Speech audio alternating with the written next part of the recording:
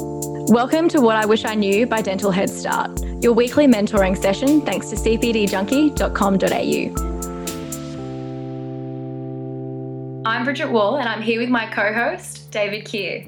How do you go, David, brushing your daughter's teeth? Such a good question. Some days, honestly, I don't know how we get it done so well, and then other days there's absolutely no chance. And so my daughter's, she's less than 2. She's still under 2. She's got she's got 16 teeth, so we've got to brush these teeth, and it's really important, and it's really hard in a toddler. And the other thing is, parents, particularly our friends with other kids similar age, it's a really important topic to parents, and they ask us a lot of questions about this.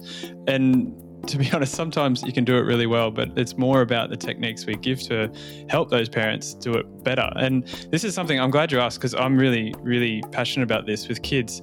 It's not about us fixing their teeth, although that's an important part of what we do for kids. It's about setting them up with good oral hygiene habits, good preventative habits, and coming to the dentist. And I think that's so important. Definitely. I find that, I don't have kids myself. So when parents are asking me some of these questions about what they should do and how they should manage the situation, I haven't been in the bathroom with a 2-year-old trying to brush their teeth yet, so I can't always relate.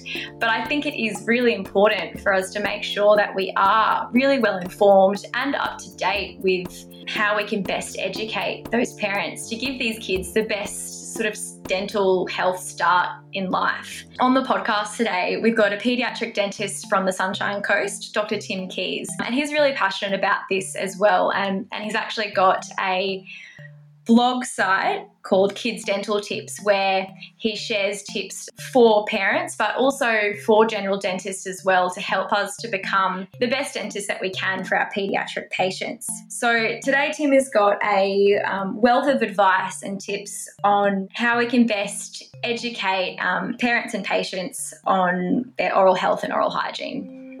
Such important stuff. I'm really looking forward to this one, and we'll link the website in the show notes, so it's worth checking out. All right, so the final topic we're going to talk about is arguably probably the most important of the two that we've discussed. Okay, so what we're going to cover here is the oral hygiene, oral habits, tongue ties for kids, just all your sort of basic stuff for young kids. Okay, I reckon that a few people have probably already just turned the podcast off when they do this sort of stuff. Sarah and I do like a blog with advice on that we try and do. And you can see, at the end of every month, you see how many people, 1,000 people looked at this, 2,000 looked at this. We did one on fluorides and it got well and truly the lowest number of people. People don't like this topic. However, it is the most important thing we do. Okay. One thing that's not taught very well at our schools is cariology. Okay. But this is all we do in dentistry. And anything, the 95% of what we do is related to cariology. The fact that we're doing crowns or something down the track is due to the fact that they had a big amalgam placed because they had a hole, okay? So you cannot do good dentistry if you don't understand why you're doing the dentistry. So we do need to do just a really brief review of the caries, because the concepts have changed, okay? It used to be viewed as a strep mutans infection. Don't kiss your kid. Don't share utensils with your kid. You're going to infect them with caries. And look, personally, if I was a parent and I went into a dentist with my 2-year-old who's got a couple of holes and be like, hey, look, you've got bad oral hygiene, you've got bad oral health yourself. You've infected this child with your bad oral health. Immediately, I guarantee you 8 out of 10 of those parents are out that door. Mm-hmm. Okay, they think you've got no concept of understanding their scenario, because it's really not a very feasible thing to say, don't kiss your kid. Okay, that is not feasible. And it has no real relevance. Okay, at some point, you can still pick up the bacteria, and it is all just to do with dysbiosis. You cannot get rid of all the bacteria in the mouth, which means we cannot cure anyone of decay. Mm-hmm. The average adult in Australia eats 60 to 70 kilograms of sugar a year. The highest consumption of sugar is 14 to 16-year-olds, which is up to about, there's a percentage of them that will eat over 100 kilograms of sugar a year. Yeah. Okay. So we cannot, in a Western society, ever cure anyone of decay. What we need to do is promote a healthy oral environment. So the bad bacteria, the acid-producing and acid-tolerant bacteria, of which strep mutans is just one of them, mm-hmm. are less prevalent in the mouth and not able to flourish as well. Okay, so what do we do? And this is why we have to have a discussion with our parents about diet and oral hygiene habits, because any restorative material that you use will fail if you don't address that. Yeah. Okay, so this will make your restorative materials much more successful. And I promise you, it will not take very long if you did it. It'll take a couple of minutes for each appointment, okay? So if we're having a discussion about diet, one thing as well with parents is no one wants to be told what they should or shouldn't do. Okay?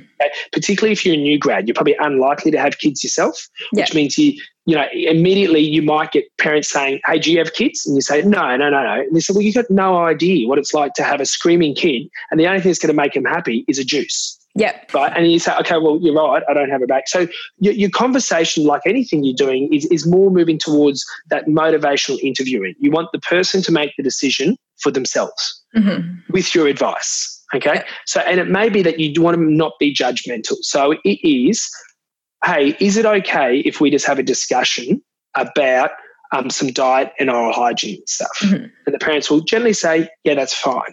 So, okay, cool. At the end of the day, this all comes down to risk. It is not me telling you what you should or shouldn't do. I'm going to provide you with some information, and then we can work out what you're able to do and what you're not able to do. And we'll just adjust the program based on that. For example, someone that is nocturnal breastfeeding on a 3-year-old, the kid will only sleep if they're going to sleep on the boob or they'll wake up 3 or 4 times throughout the night. That will cause decay. Lactose is a sugar. It can be fermented. Okay, so you just give that information to them and say, look, but I understand you've got to sleep. Yeah. So ideally, it would be wonderful if you're able to reduce that. But if you're unable to reduce that, perhaps we might just need to see you a little bit more frequently. And we might just need to reduce sugar exposures in other areas throughout the day, including fruits and fructose and that sort of stuff. Yeah. And then you can move on to why we use fluoride. Okay, fluoride works in 2 ways. Number one, it increases the acid resistance of the tooth, which we all know, okay? So the tooth dissolves less. Your second thing is it actually lowers the level at which the tooth remineralizes. So the tooth will remineralize more easily. Okay, so all of us will encounter anti-fluoride parents in our travels, okay? I will still ask their permission. Can we still just discuss what we can do to prevent the problems that I'm seeing? And you do what you like with the information, but I just need honest response, because that's going to help me work out what the risk factors are for your child. Okay. Yep. And you'll actually find probably about 1 in 2 will actually start using fluoride toothpastes. Okay. The other 1 and 2 will say, hey, stuff here, I'm not going to believe you. Okay. But you just explain what it is, why it's going to work well. And it's much easier if the kid's actually got problems. Yeah. Because then you say, hey, look, I can't prevent decay. Like I can fix the problem, but it's going to keep happening unless we do some things. And then I'll just explain, if you don't want to use fluoride, that's fine. You essentially have to have an immaculate diet. Okay. You have to really reduce those sugar exposures. Okay. So the question is, what level of fluoride in a toothpaste is effective? Okay. And all the evidence is 1,000 parts per million. All the fluoride toothpaste in Australia, with the exception of one brand made for kids under 6, are 600 parts per million. Yep. There is little evidence that stops decay. So we've got, therefore, in a country in Australia, we eat 60 to 70 kilograms of sugar, and we use a fluoride toothpaste that doesn't have much evidence that it works. Yeah. No wonder it's where these parents are up against it, and they come in and say, I cannot understand why my kid's got holes. I brush every day. Therefore, what do you need to do? You need to use a 6+ toothpaste, even on a 12-month-old. Okay. Yeah. But the only brand that decided that stuff you're the Australian market, you're too small, we're not going to reformulate our toothpaste too much, was Maclean's. They're 4 to 6 or little teeth have enough fluoride. They're 1,000 parts per million, okay? The issue with a lot of the adult strength toothpaste is that they're too spicy. They're all minty for kids, okay? Which is why, you might find that you go down that pathway of Maclean's, because they tend to be a little bit less spicy. Okay. Or you want the 6+ ones from Colgate or Oral-B, and some of them aren't too spicy. The other option is you can use Tooth Mousse Plus. It has 900 parts per million of fluoride, so it's getting closer to that 1,000, but obviously it's hideously expensive. Who wants to buy a tube of $30 worth of toothpaste? So when do you want to start using a fluoride toothpaste on a child? You want to start the moment of tooth strew. Okay? They don't have compliance. You have to hold them down, which means they get used to the taste. Yeah. Okay.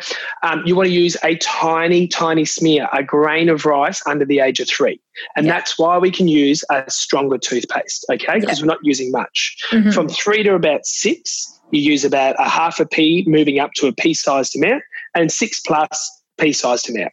Yeah. Like anything we discuss with parents, it is a medication, okay? Mm-hmm. It needs to be used under supervision, and it needs to be used in an appropriate amount. Yeah. Panadol is really effective at stopping headaches. But if you have 20 Panadol, you're in big trouble.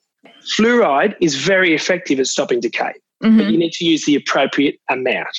Yeah. And I'm happy to share with you guys the information sheets we give to our parents, which have photos of how much fluoride we want them to use, and it has the names of the toothpaste that they can use, which are less offensive for kids, okay? Yeah, that would be really great. The other thing that you're commonly not taught at dental school is fluoride varnish. Mm-hmm. Fluoride varnish is one of the most effective things we have and has the highest level of evidence, Cochrane review. Mm-hmm. If you have a population with roughly 50% caries, which is around about Australia, if every kid had twice applications of fluoride varnish, you would cut the decay rate to under 10%. Mm-hmm. It is the most effective thing we have. So even if a person brings their kid in and they're 2 or 3 and they say, can you just look at my kid's teeth? And it's a nightmare, and there's lots of little tips and tricks you can use to get through that examination. If you've only got one shot at it, talk to the parent about all this stuff prior before the kid starts crying, right? Yeah. But then also say to them, hey, look, while we're here, we're going to put some fluoride varnish on. Mm-hmm. Okay, the kid's not going to have an overdose of fluoride. You use an appropriate amount that's dispensed out. I tend to find that most kids don't like Durafat. The taste is a bit full on. Yeah. So there are some other ones. You can get bubblegum flavors from a company called Ipana, IPANA, and they're like an individual dose for kids. So if you've got a really small kid, you just use a small amount of it, right? Fluoride gels are not appropriate for kids. Mm-hmm. Fluoride foams, the only reason you'd ever use that is if you wanted to make your boss more money. They're cheap, they're not effective, okay? Yeah. So it has to be fluoride varnish. Yeah. You put that on, you explain to the parent why you're doing it, you tell the kid not to eat for an hour or 2, and just by doing that, you've cut that kid's chance of getting decay from 50% to under 10%. Simplest thing you can do, okay? And that will, all those things that are really going to help reduce that chance of you having complications and problems. Aesthetics is not just prepping teeth. If we want to be minimally invasive, we need to use aligners or some sort of orthodontics to put the teeth in the right place before we change their form. And of course, the pioneer of this is Invisalign. They've got the most experience, the most cases have gone through their platform, and the most in-depth tools to use to get your patients from where they are to where they want to be. Once you're ready to provide aligners, Invisalign Go is the perfect entry point. It's the first step in becoming an Invisalign provider, allowing you to do relatively simple cases effectively and efficiently with their online tools. Go to invisalign-doctor.com.au to start your aligner journey today. So the next thing that I just want to move on to now is sort of oral habits, okay, for kids. So dummy sucking, thumb sucking. Look, realistically, interestingly, dummy sucking for kids is actually preventive against SIDS. There's a little bit of evidence that dummy sucking for kids will reduce the incidence of SIDS. So, and then once the habits form, perhaps it might be hard to break. Mm-hmm. Is it something that you need to bang on about and try and break? Not necessarily in a young age group, okay? You may see some orthodontic issues arising. For example, that sort of anterior open bite if the kid starts getting to 3, 3.5, 4. Mm-hmm. And that's a bit of motivation then that you can use for why we should stop this. You really need to stop it before the adult teeth come through. Yeah. That's your primary thing. All these dummies that are marketed as orthodontic safe dummies that they help your child's mouth grow, it's all crock, okay? They don't work. It doesn't really matter what they use, okay?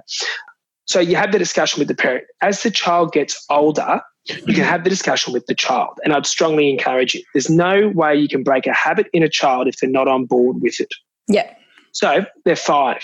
Pretty girl comes in. She's wearing a nice Elsa dress, okay? She obviously cares about her appearance, which means that then you can get some photos and say, hey, look at this. This is an ugly smile.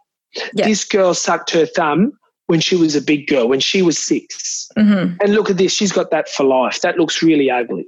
Doesn't it? She'll say, yeah, it does. We'll tell me. Say, look, you don't want to have a smile like that. You're so beautifully dressed here today. You got a great smile. I love seeing you. We don't want that to happen, do we?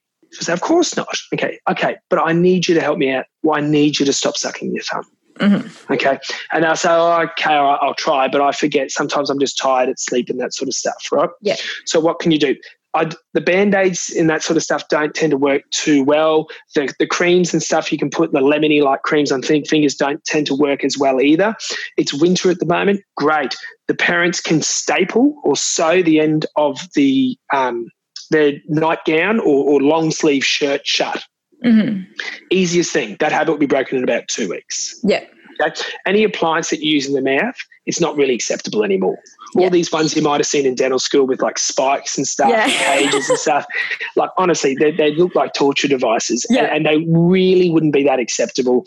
No. If you get a kid who's like 7 or 8 or 9 or 10, there may also be some other reasons why they're sucking their thumb. Mm-hmm.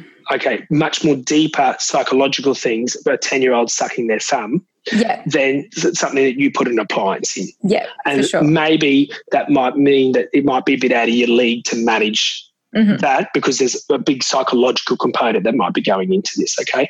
Yeah. But the vast majority, I promise you'll be able to stop, and school's going to stop it as well. So don't stress too much about it. Don't stress the parents about it too much. Yeah. Just have a nice open conversation with them. Mm-hmm. Okay? The final one is tongue ties. Right, super controversial. And I can guarantee you I'm going to annoy some people with what we're going to talk about now, okay? Tongue tie releases are really fashionable at the moment, right? Over the last 5 to 10 years, there's been a several thousand-fold increase in Medicare codes triggered with tongue ties. It is massive, and that's doctors doing it, because we don't have a Medicare code for it. Yeah. Right. So you've got to wonder how many dentists are doing it as well. Yeah. You're all young grads, okay? So you'll all decide what pathway you want to take, and it will depend upon what courses you attend and what information you're given, okay? Did we, prior to releasing and cutting all these tongue ties 10 years ago, have tens of thousands of children walking around starving because they couldn't eat and with incredible speech problems? No. And have we now got this enormous population of kids that are just magical human beings? No. So when should you do a tongue tie release? You as a dentist would need to have the education to know about feeding for why a tongue tie release is required in an infant. Yeah. Which means you need to be really switched on. You need to be like a lactation consultant sort of level. If you're going to say and market it, I'm going to do tongue tie releases, you have to say that I am the equivalent of a lactation consultant in being able to provide the advice that your child needs a tongue tie release, so that way you can improve your breastfeeding. Yeah. Okay. Vast majority aren't. Some are. Okay. And there is definitely still reasons to do tongue tie releases. It was a procedure that will still stay around, right? Yeah. Which means that if a patient presents and says, look, this tongue's like anchored and my nipples are cracked, I can't breastfeed, it's terribly painful, your first step would be, okay, cool, can I suggest maybe you go see a lactation consultant or a midwife? Yeah. Okay? But at least then you've covered yourself. If they then come back and they've tried for 2 weeks to get through this and they've said, look, it's not working, okay, we need a tongue tie release. The lactation consultant and the midwife and the mum have all requested it. Okay, cool. Cool. Away you go. That way you've now had all the proper assessments and you're doing the procedure. Yes. Okay. Does it stop speech problems? No. Okay. There is no evidence that releasing a tongue tie in like a under 1-year-old, even if it looks pretty firmly attached to the floor of the mouth, is going to prevent speech problems from developing. Right. So your main reason you do it when they're young is functional from a feeding perspective, not a speech. If, however, you start getting to older kids, let's say 6 or 7, and they do have speech problems, once again, as a dentist, are we speech pathologists? No. So can we say, okay, we've exhausted all non-surgical means until this point? And the answer is no. So in that step, same patient comes to you and says, my kid can't say TH words. They can't get their tongue to the roof of the mouth. You say, okay, cool. Can I get you to see a speech pathologist first? I'm not saying we're not going to do the procedure, but can you see them first? Just work through with them for a little bit, and then we'll look at doing a surgical procedure on your 5-year-old child. Okay. And then, commonly you might find that you still need to do the tongue tie release, or you've now solved a fair few problems. Yeah. If you're going to release a frenum, you are going to cause scar tissue. Yeah. Okay. Scar tissue can therefore stop the normal drifting of teeth that will occur as a child moves from a primary to a permanent dentition. Imagine the ugly duckling phase with big spaces, then the canines come down and sort of push everything together. Mm-hmm. So when should you release a frenum tie? Let's say you get a nice big maxillary frenum tie. Yeah. It should be after orthodontics, mm-hmm. or if the orthodontic forces cannot close it, so you've got, a fairly attached one, okay? That would be your main indication. The reason is the frenal tie is attached to the alveolus. The alveolus grows down. If you're seeing it in a 2-year-old, you'll see that the frenum will move up as time goes on. So you may not actually ever need to do the procedure. Yeah. As I said, I know that that's pretty controversial, what we've just discussed. There's going to be some people that are going to want my head up, okay? But look, I'm a big fan of not doing surgical procedures unless there's really a need to. And like anything in dentistry, you'll all decide what you want to do. There's so much information and courses out there now, it's not funny. You need to pick what you're comfortable with because you have to sleep at night. And at the end of the day, doing dentistry will make you enough money if you just treat people ethically. Thank you so much for listening to the Dental Head Start podcast. I genuinely hope this is helping you become a better dentist. So if you like what you're hearing, make sure you subscribe on your podcast player, and I want you to do me a favour. I want you to go to social media and share something that you've appreciated from us with one of your friends. That's how the word gets out. That's how more people gain and benefit from what we're doing. And if you're a dental student or a graduate and you want to get a head start, go to dentalheadstart.com to find everything we're doing to help dental students become great dentists.